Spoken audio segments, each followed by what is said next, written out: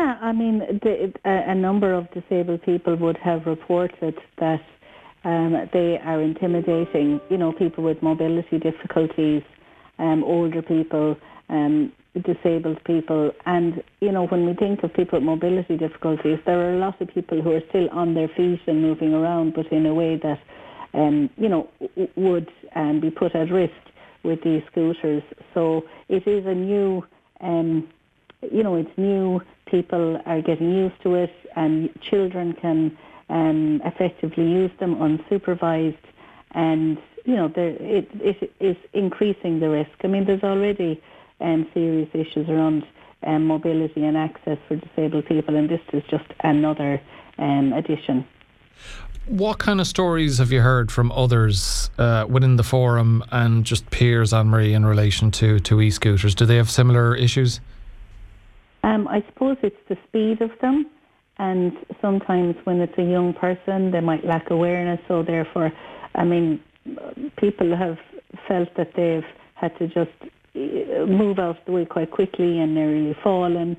Other people have talked about having to dismount and feel safer on the road. I mean, that's not okay. No, definitely not. And Martina, you, as I mentioned, you train guide dogs. What have you found from your past, I suppose, confrontations or experiences with e-scooters? Good morning, Alan.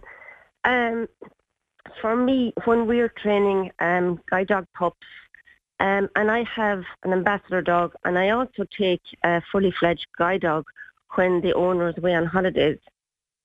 And, we don't hear the e-scooters coming up behind us. So we don't get a chance to really react. When you hear somebody coming behind you saying, beep, beep, move, move, the normal reaction for the dog is to stop and look around.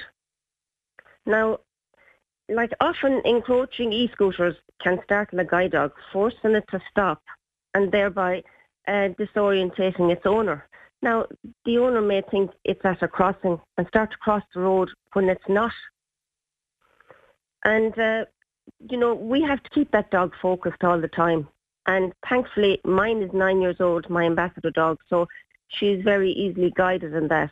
But it's going to be hard to keep a small pup focused when your e-scooters zooming by you. You don't see them, and you're not getting time to react. They shouldn't be on the footpath. There is a cycle lane. We don't go out in that cycle lane. We're training the dogs for the footpath only. Yeah, I can only imagine how frightening, and I know you say disorientating, but it must be frightening for a person who's blind or visually impaired who needs a guide dog to, as you say, the silence of the e-scooters is an issue that has been brought up before on the show. To not hear them and then suddenly hear someone shouting and roaring, move, move, move, and the dog just stopping still, it must be a frightening experience for them. And it's not just that as well, Alan. You've got, there's at least 5 assistance dogs in Ennis with kids going to school.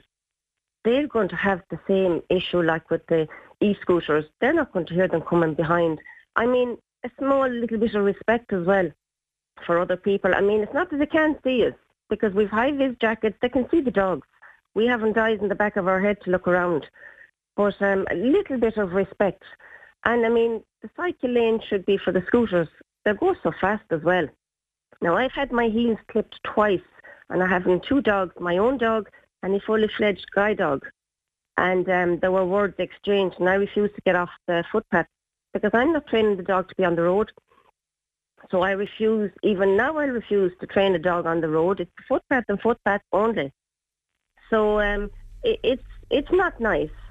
Some people, if they're coming against you, we can actually move the dog in and let them pass. But the speed they're coming, they don't slow down. No. So, I mean, you've had your heels clipped, but you would fear, from what you were saying earlier on, that there could be worse incidents, that someone using a guide dog could end up, as you say, going onto the road, and we could have a very serious situation on our hands.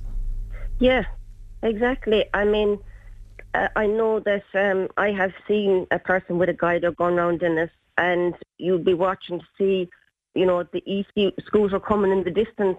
There's no slowing down with them. And they don't leave the footpath either. They just stay on the footpath. And if they get the chance, they'll zoom out past them. The dog stops.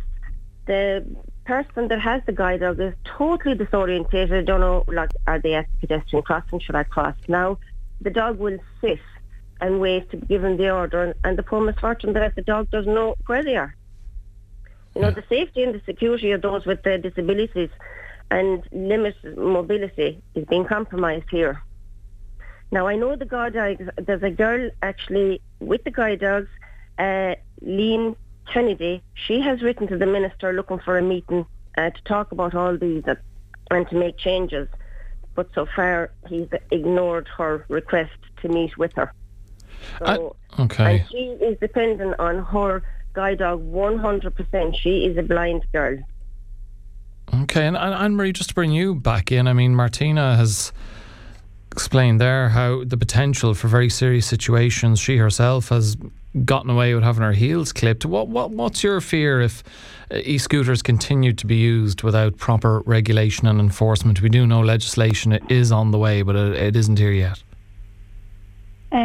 So I suppose I totally agree that it's not okay to have to wait until there's an accident and then we all have this big reaction. But, you know, authorities seem to be playing catch up. But also, like, from a local authority perspective, you know, they are empowered under the Local Authority Act to create a bylaw. So, again, I'm always calling on, you know, Clare Local Authority to lead the way. You know, we don't always have to be handheld. There's the Joint Policing Committee. I've already contacted a member to ask them to add that to the committee. You know, there's a role there in raising awareness. The fact that children with their pocket money can actually go into a toy shop and buy this, you know, is bizarre. Because it's being treated like that. You know, I mean, that was probably one of the main Christmas gifts given to young people. So, you know, we do need to, again, you know, just across the way in the UK, it's illegal to own one under the age of 16. We need to, you know, bring in penalties and to sanction people for the misuse of them. And again, I suppose it's really interesting. Here we are as a subgroup of society, again, highlighting the impact and the danger on us. And I always feel when we have to do that, it puts us on the back foot, and it really feeds into what is already ableism, you know, this idea that, you know, we're less than. And so, I mean, we understand the dangers of them. And I think, you know, there needs to be a move on this very, very quickly. And I would be calling on the local authority to actually put together a draft bylaw to send to the minister ASAP rather than waiting for the minister, and just make a move on this. In terms of the new regulations that will come in, are you happy enough with what you see in there? That they'd be similar to the regulations around bicycles once the e-scooters themselves are operating below a certain speed. It's been recommended that they be banned from being used on footpaths, that they're restricted from carrying passengers and luggage, and the point Martina made that she seems to see more younger and younger people using e-scooters, that they're only used by those over the age of 16. Oh, they must only be used over the age of 16. And if it's under 16, that there is evidence that there's an adult that is supervising it, and that if a child under 16 is using it, that they're with an adult, and that adult is culpable if it's misused.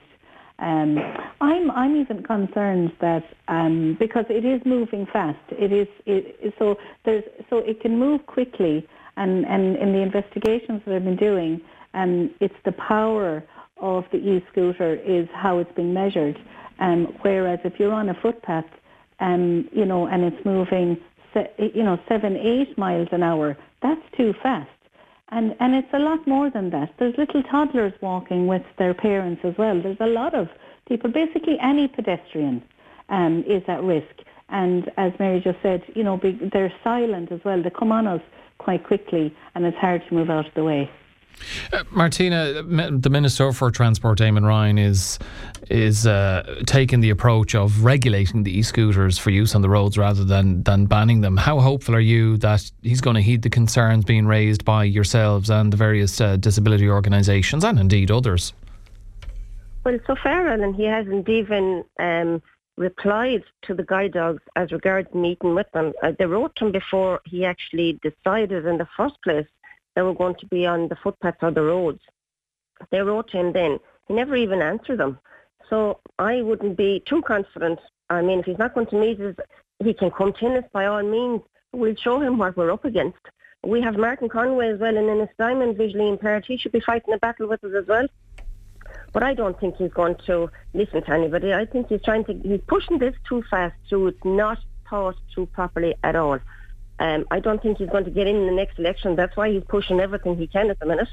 I'm sure he'd be confident he will get back in, although we'll find out in due course. And just to finish with you, Anne-Marie, are you hopeful that Minister Ryan will take concerns on board from the various stakeholders and interested parties in e-scooters? I hope so, but I suppose my experience of campaigning on issues that issues like this that are seen to only affect a particular group of people do seem to be put on the long finger. And sadly, when it comes to the protection of disabled people and older people, we have a very poor record. So I'm hoping, that between Senator Garvey, as you said, our other senator, he himself is visually impaired and speaks about representing disabled people, and the minister, I would hope that they take this seriously, because why wait for an accident? And remember, it's not just that, it's that psychological fear and intimidation that people are feeling now when they go out. So that to me, that's harm. So that's a version of harm that needs to be addressed.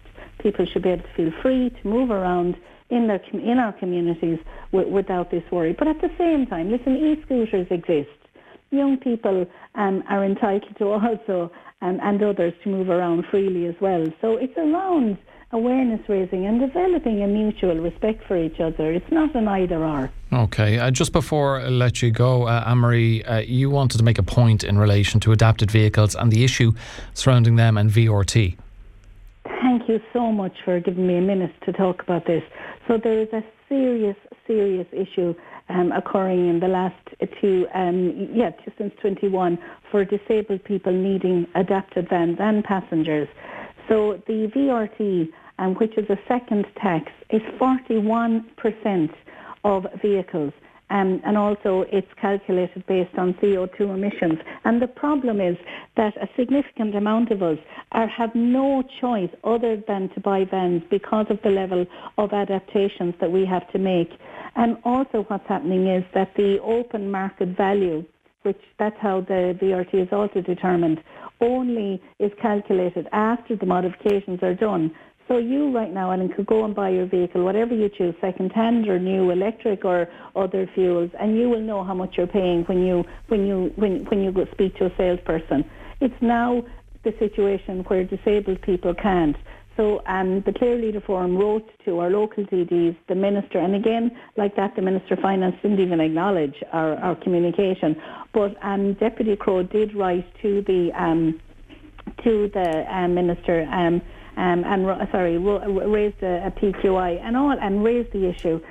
So what's happening is, for example, VRT is coming in now on an average van at like 25,000 on top of the van and VRT, and the maximum a disabled person would be 16,000 on a very, very rare occasion, and these modifications have to be half the price of the open market value. So that's like the tiniest few people, but that's still affecting them at 22,000. So on average, a person with a van can maximum get 16,000 back. Okay, Anne-Marie, time is very much against us, but you are looking for the government to intervene on this as soon as possible. What we're asking for, in the meantime, to treat vans for disabled people the same as commercial vans, to remove the VRT and only charge that nominal fee, and that would really help.